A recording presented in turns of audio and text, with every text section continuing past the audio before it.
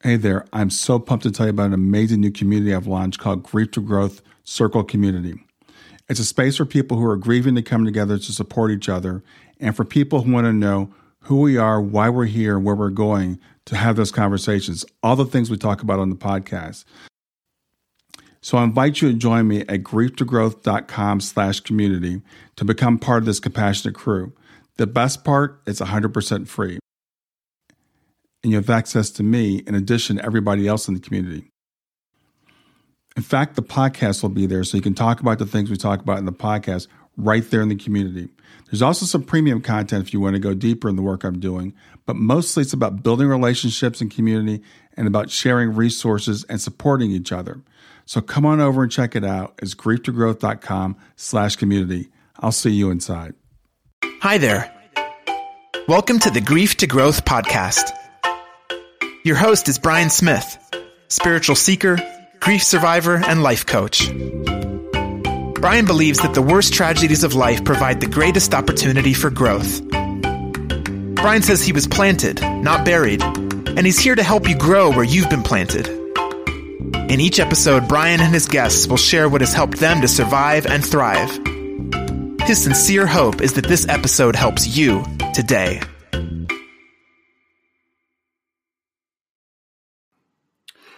Reverend Peter Panagore is a 2-time near-death experiencer, professional speaker, best-selling international author, and broadcaster with 30 million views annually.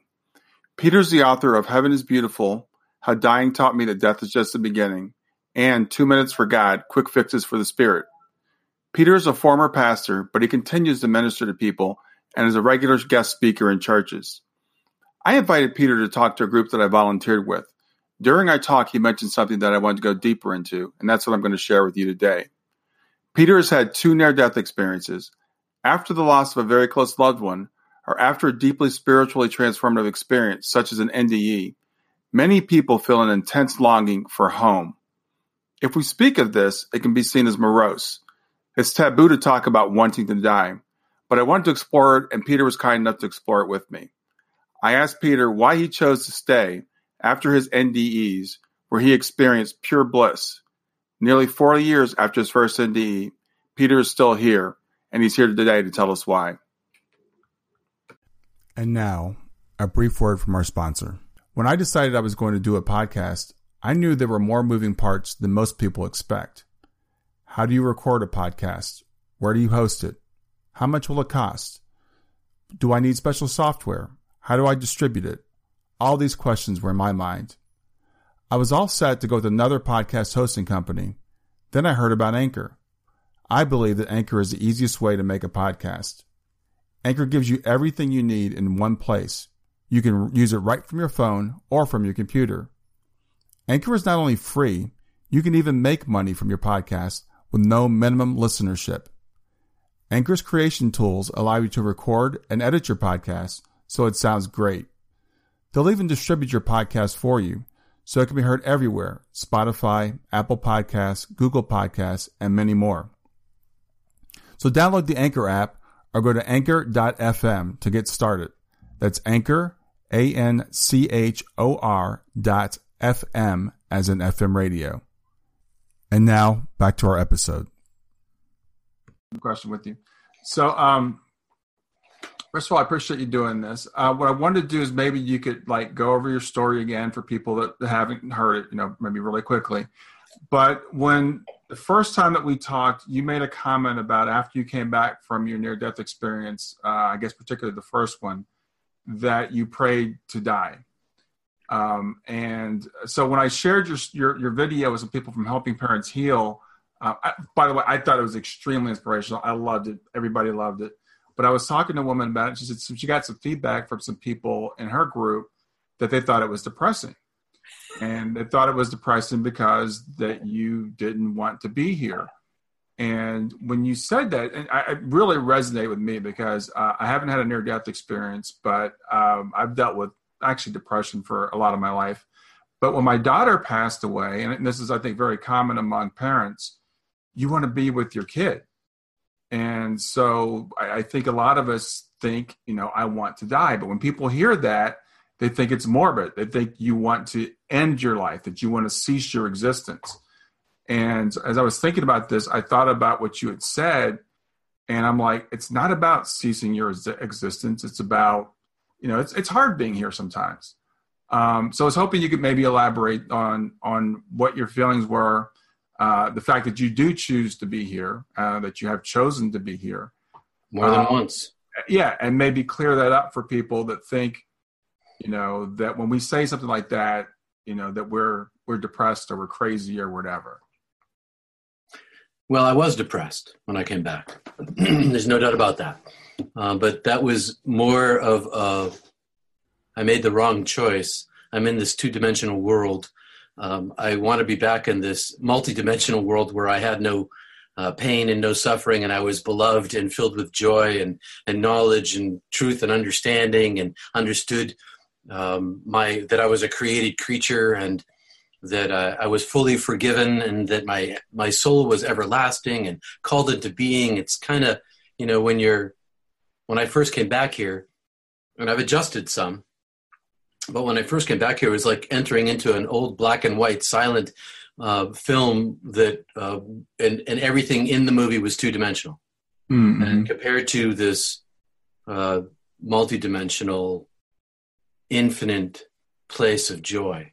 Mm-hmm. So I don't know how to explain it. Maybe someone who grew up in the country and gets to New York City and suddenly just feels that she's home and never knew why she hadn't been home, and then something happens. She's got to go back to Podunk, Maine. Right. Right. It's kind of like that. So for those of you who don't know my story, I was 21 years old. I just turned 21. I was ice climbing in Banff Provincial Park in Western Canada. I made an equipment error that cascaded into frostbite and ultimately hypothermia as we tried to get off the mountain. And at our last rappel, about 150 feet up, I froze to death and had resisted all night long, drove myself on with my partner, Tim, but we were stuck. And so I got plucked out of myself against my will and instantaneously taken home. And this being took me, an intelligent being that communicated to me telepathically, "I'm taking you." I said, "No, you're not." It took me anyway, and instantaneously I was in a place of non-being, where I was like an orb of all of my senses and more. So I had all my 5 senses, but they weren't separate from each other, and I had many more senses. And I was not unafraid. I tell it in a sequence, but there is no sequence, and I'll tell it as quickly as I can here. No, take your time. I was in an illuminated greater darkness that was infinite, and I was utterly alone, but I was completely unafraid. And sort of a portal opened up, a gate, a door, something opened up near me. And there's no physicality here. So I had no physical body, so this is really hard to talk about. And there's no time, so there's no sequence. And this tunnel, it was a portal that opened to a tunnel, and there was a shimmery, shiny, translucent, transparent flow across the front of this opening. And I touched it with my being, and when I did, it was living, and it infused me with communication, telepathic communication, and I knew instantaneously that my soul self, this Peter, was kind of like a sheathing on top of my soul self, and my soul self had this everlastingly long tail that came. I heard my name called. It wasn't Peter. It was the name of my soul that called my soul into being, and I knew that I was a created creature. I knew I was in the presence of the Creator. I then suffered a life review. In my life review, I suffered all of the pain that I ever gave away to everybody.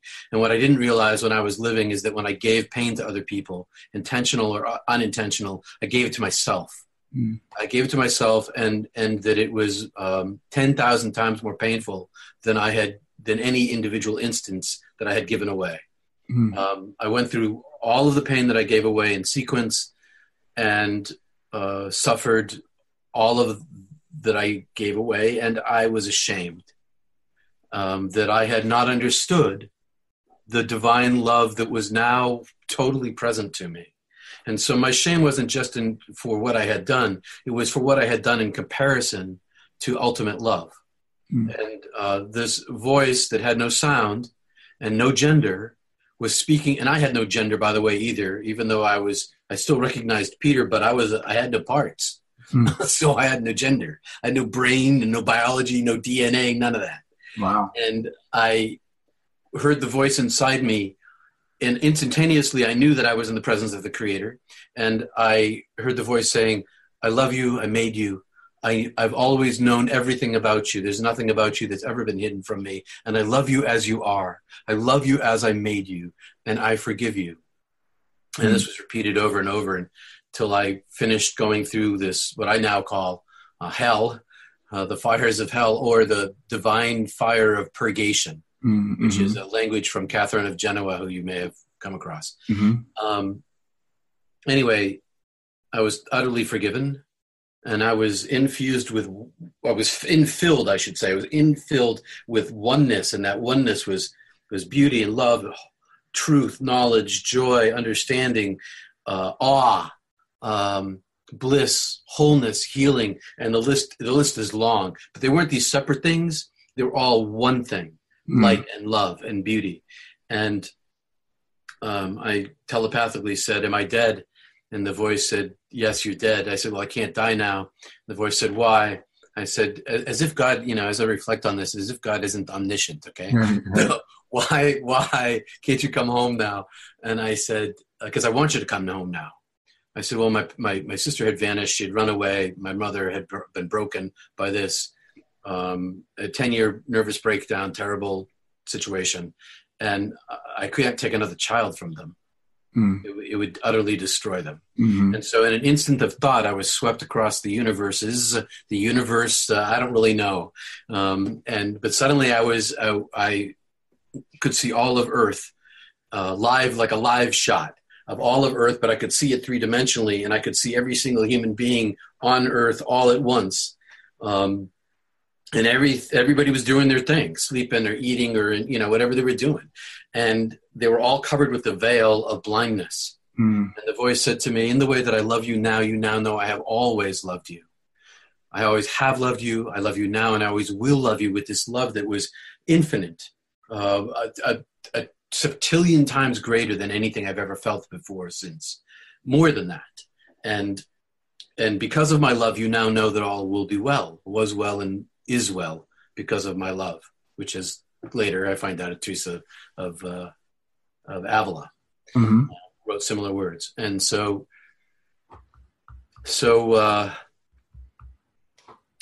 your parents are going to be fine. Everybody's going to be fine. It's all going to be great. Everybody who's suffering now, because I could see people suffering. I mean, there were wars going on, and people were dying, and famine, and and beauty too, and people were making love and cooking dinner, but there was suffering, and I could see my parents' faces in particular, and I could see the suffering that they were enduring inside their souls and on their faces, and I knew that they would be fine when they died. Right. They'd be welcomed home just like me. Right. And that all suffering would end, and they'd be forgiven and beloved, because that's the way God is. Right. And I said, well, I can see I'm thinking I can see their suffering. They're going to suffer till they die. Maybe I should go back and relieve their suffering while they're living, because I know what bliss is now. Right. And I said, well, I got another reason. I'm in this theater company. We're leaving in 2 weeks. We've been in rehearsal for a year. We've got this national tour going. The director told me not to get hurt and better come home. And here I was dying, dead. And so I get this, and I made a promise. And now, my phone's going off here. I'm cutting it off. Yeah, no problem. And I said, I haven't gone through the door yet, but I'm infilled with this utter oneness. And the oneness that I had was a full oneness. I was overflowing with this gigantic love. But even though it was gigantic to me, it was minuscule compared to the eternal infinite. Right. And I could sense that And even though it was the same light, it was like I don't want to say reduced, but just less than. And the voice said to me inside my soul, but I want you to stay. Come home. And I said, well, I haven't got to the portal yet. If I go back to help my parents, can I come back here to this infilled oneness, this bliss, this heaven? And the voice said, yes, you can come back, but I want you to stay. And I said, I choose to live my life. And the voice said, you won't live your life. And back I went. And I was sort of crushed down from this magnificent size into this puny little robotic biology, this thing that I like software shoved inside that didn't quite fit. I was, and because it didn't fit, lots of me was left behind. So you feel like you're bigger than you are in your body. Oh yeah, we're all much bigger than we are. Okay. And it just doesn't fit. And I'm crushed down into 5 senses. Yeah. And I'm stuck in this biology, and most of me didn't come back at all. Wow. All my knowledge, all my understanding, all the truth that I knew, all the joy that I had, all the beauty that I saw, all the light I was infilled with, all of that stayed there. Wow. A little tiny bit came with me, but nothing in comparison. And I was dangling on my harness for 150 feet up. It's an hour or so before dawn. It was painful to come back in my body, and my partner was shaking my body, and I didn't know what was going on because I didn't understand how to think or how to be in a body, and it took me some time to reacculturate back into this biology, and eventually I was able to stand up with the help of my partner, and eventually I could understand language, and eventually he let me know that I needed to pull the rope, which was stuck, long story, and it came free in the first pull, and we descended, and we self-treated. Yeah. I self-treated because I know how to do that because I was a first responder ski patrol. Right. So, and then the next night on the way home, long story short, we totaled the car. We have to split up. I have to hitchhike back to Bozeman. And on that morning, and of course I didn't tell Tim anything because he's an atheist, first of all. And second of all, I had no idea what had happened to me. I was completely confused. All I did was stay silent for the next, long time, actually, months. And I regretted coming back. And here we come to the point. Okay. I regretted coming back, but I'd been meditating for 3 or 4 years at that point. And I continued and deepened and changed my meditation practice. And I prayed 2 prayers. I prayed my prayer chant that I've been practicing from Eastern Orthodoxy. And I also began to pray, oh God, take me home. And that was my second prayer every day. Take me home. I'm sorry I came back. I want to go back to bliss. I want to go back to wholeness and healing. I want to go back to this infinite love. I want to go back to heaven where there is no pain and there's only love. And so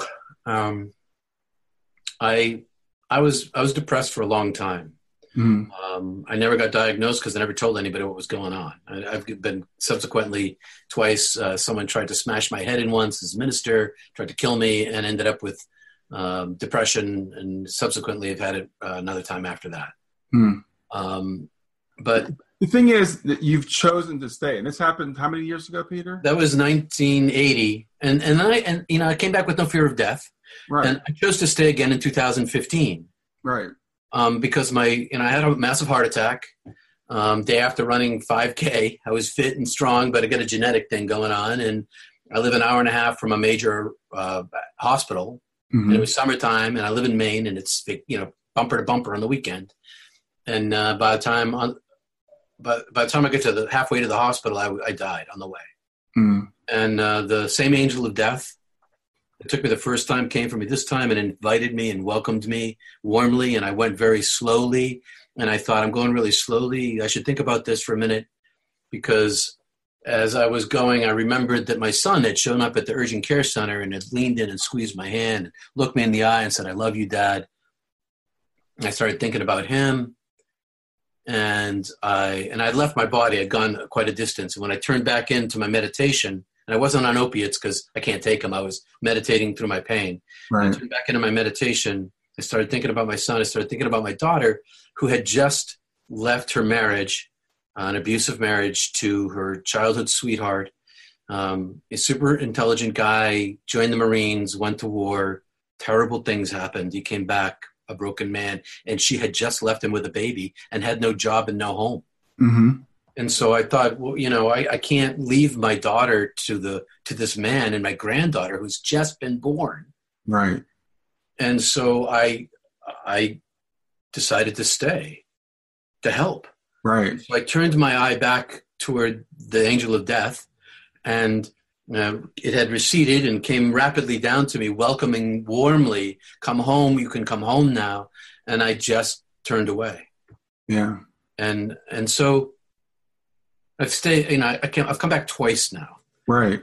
For the sake of love, for the sake of my family, for people who needed me. Right. And I still want to go home. But I'm staying as long as I must. Right. In order to be the support that I need to be. My parents are in their late 80s now. I saw them over the weekend, live on Cape Cod, drove down, 5-hour drive down to see them, spent the weekend there. And they're getting on in age, and their days are ending at some point. And, and then when they go, I will have done my job, but I still got my granddaughter. Right. Who lived with us for almost 2 years. And now I still have child care duties 4 nights a week, 4 hours, 2 hours a night. So I'm still wanting to be here for her. Right. Right. So there's this, and that's why I feel there's this tension, right? It's like you want to go home. I mean, you know what it's like. I don't know what it's like. I can only imagine. You will. But you want to go home, but you want to be here. And I was saying earlier, I deal with depression, and I've also dealt with panic attacks. And so I pray a lot of times, let me go. But I'll have this feeling in my chest. I get a panic attack, which feels like you're dying. And when I get that feeling, that's when I know I'm not ready to go, because I resist it. So even though I feel that way a lot of times, and I pray that same prayer a lot of times, I'm like, this is just too hard. When it really comes down to it, I always choose to stay. I have another daughter. I have my wife. My parents are still here. I've got people that I got responsibilities to. But I think it's natural for people who have experienced what you've experienced, or people that have someone as close to them as a child on the other side, to feel that longing to go home. But it's a pull in two directions. It feels like you want to be both places, right? And you can't be both places. So you have to choose to be here and understand that you will be there, and that nothing can keep us separated from that. True. So I was like I said, I was struggling with this last week, and I was thinking about our conversation, and I was like, who can I talk to who's someone who will understand what I'm feeling? And I thought about you, so that's why I wanted to give you a call. Stay with us. We'll be right back. Hey there, I'm testing out a new feature. I'd love to get your feedback on it. It's called Fan Mail, and you can send me a message right from the show notes of the podcast. So look for the link that says send me a text. You can ask a question for a future podcast. You can suggest a guest, or just give me any feedback you want. Just remember, it is one way. I can't text you back, and I will not have your name, your email address, or your phone number unless you include it in the message. Let me know what you think. I'm glad you did, Brian. I understand what it's like to have someone on the other side. I mean, I haven't lost a child, but I lost my sister. Not quite the same thing, but still, my grandmother and my grandparents on the other side, and friends. They're going to be there when you leave. Right. And they'll be there when I leave. Yeah. That love that binds me to them, to my sister in particular, leaves me feeling grief. And grief is this twin of love. And we feel it because we love, and we feel it in proportion to the amount we love. But love never ends. And so even though I'm wanting to go out to the other side, I don't want to leave here because it's hard. I want to leave here because it's better on the other side. Yeah. It's like, okay, why do I have to live in this place when I know I have a penthouse? Why do I have to live in the gutter when I know I have a penthouse? Right. And that reminds, because people think of when you say these things and think you're suicidal, they think you want to end it all, and it's not a matter of wanting to end it all. It's because you know what home's like. I mean, for us, we're kind of struggling. Like I said, I'm starting to get a feeling, starting to remember, I guess, a little bit, but you know what it's like. So I think that makes it, even harder to stay here, like you said, living in the gutter when you know you have a penthouse waiting for you. Yes, and I knew one of the things that I learned when I was in the other side is that as a created creature, I belong to the Creator.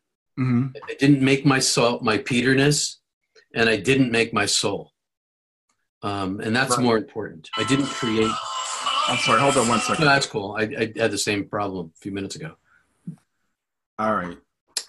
Not only did I not create my Peterness, I didn't create the essence of my being, my soul itself. Mm-hmm. I'm a created creature. I can't take my own life because it don't belong to me. Yeah, yeah. I may want to do that at some points in my life. Yeah. But I'm prevented from doing that because I know to whom I belong and who made me. Yeah. So I do understand what it's like to be suicidal. I do. I also understand enough, having been a pastor for so long, that when someone completes suicide, they give all the pain that they've been having inside themselves to everybody who loves them. Right. Yeah. And so they get to go, and everybody else suffers. And right. that's kind of hell-like, Yeah. Yeah. I can recognize why people who haven't seen what I've seen might think that it's depressing to hear me talk about death. But part of that is cultural. Part of that's because nobody talks about death in our culture. We talk about people getting killed every night in the news, but we never talk about grief in the news. We never talk about what the family suffers in the news. We only talk about the action of killing, or the action of death. Death itself is pretty taboo in our culture. And so, it used to be true about domestic violence. That was taboo in our culture until like the 1970s. And now that it's not taboo in our culture anymore to talk about it, there's less of it. Yeah. Right. So the more we talk about death, the less frightening it is, the more natural we see it, and the more we understand that no matter what happens, we're going home. Right. It's not today, it's not tomorrow, maybe not next week, but someday you're leaving.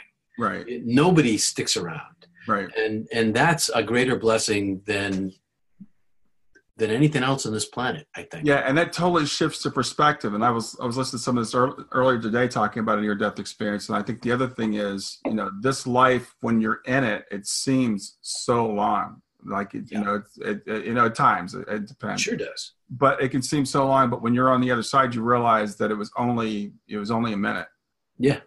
True. So it's just keeping one step at a time, one day at a time, moving forward, and doing what we're here to do. And, for yourself, I mean, you've done amazing things in the almost 40 years since you came back. Probably things you couldn't envision at that time. Oh, no idea. Yeah. The most important thing for me was to be able to begin to turn my inner eye back inside myself, to make that eye single, to reorientate my perspective from outside the world to inside myself, to see if I could re-access the place inside myself where, as Meister Eckhart said, the eye wherein I see God, God sees me. To seek the eye of God, to seek the light within. And that's the thing that has given me strength and courage in this life, to endure the length of it, but also it carves away the inner self and creates space for more light to come in, which brings more heaven here for me, so that I feel more stable here, but also leaks out around me. And the others who are doing the same thing, we as a community bring more heaven here.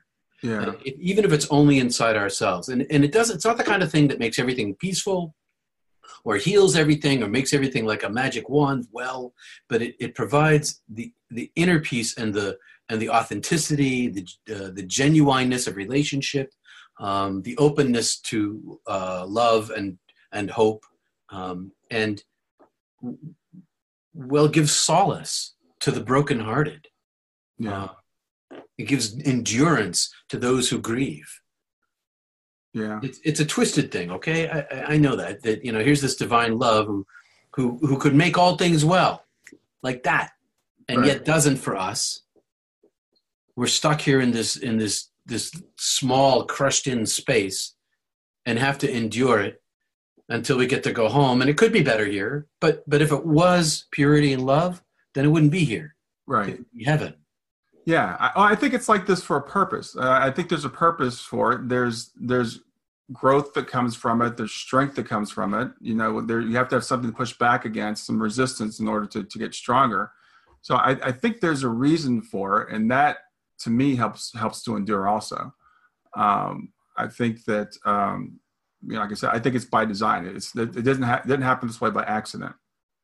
And we came here to do a mission. And, it's helpful to talk to people that understand that, who feel like they're, kind of on the same mission.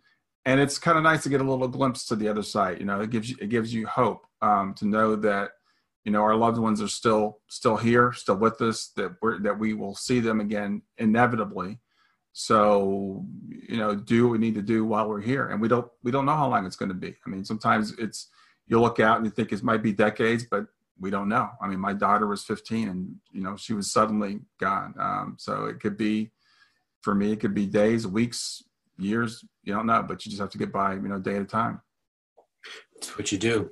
And in the meanwhile, you do what you're doing, Brian. You're helping other people through your own grief, because of your own grief. Yeah. And that's why I think, and that gives her passing purpose.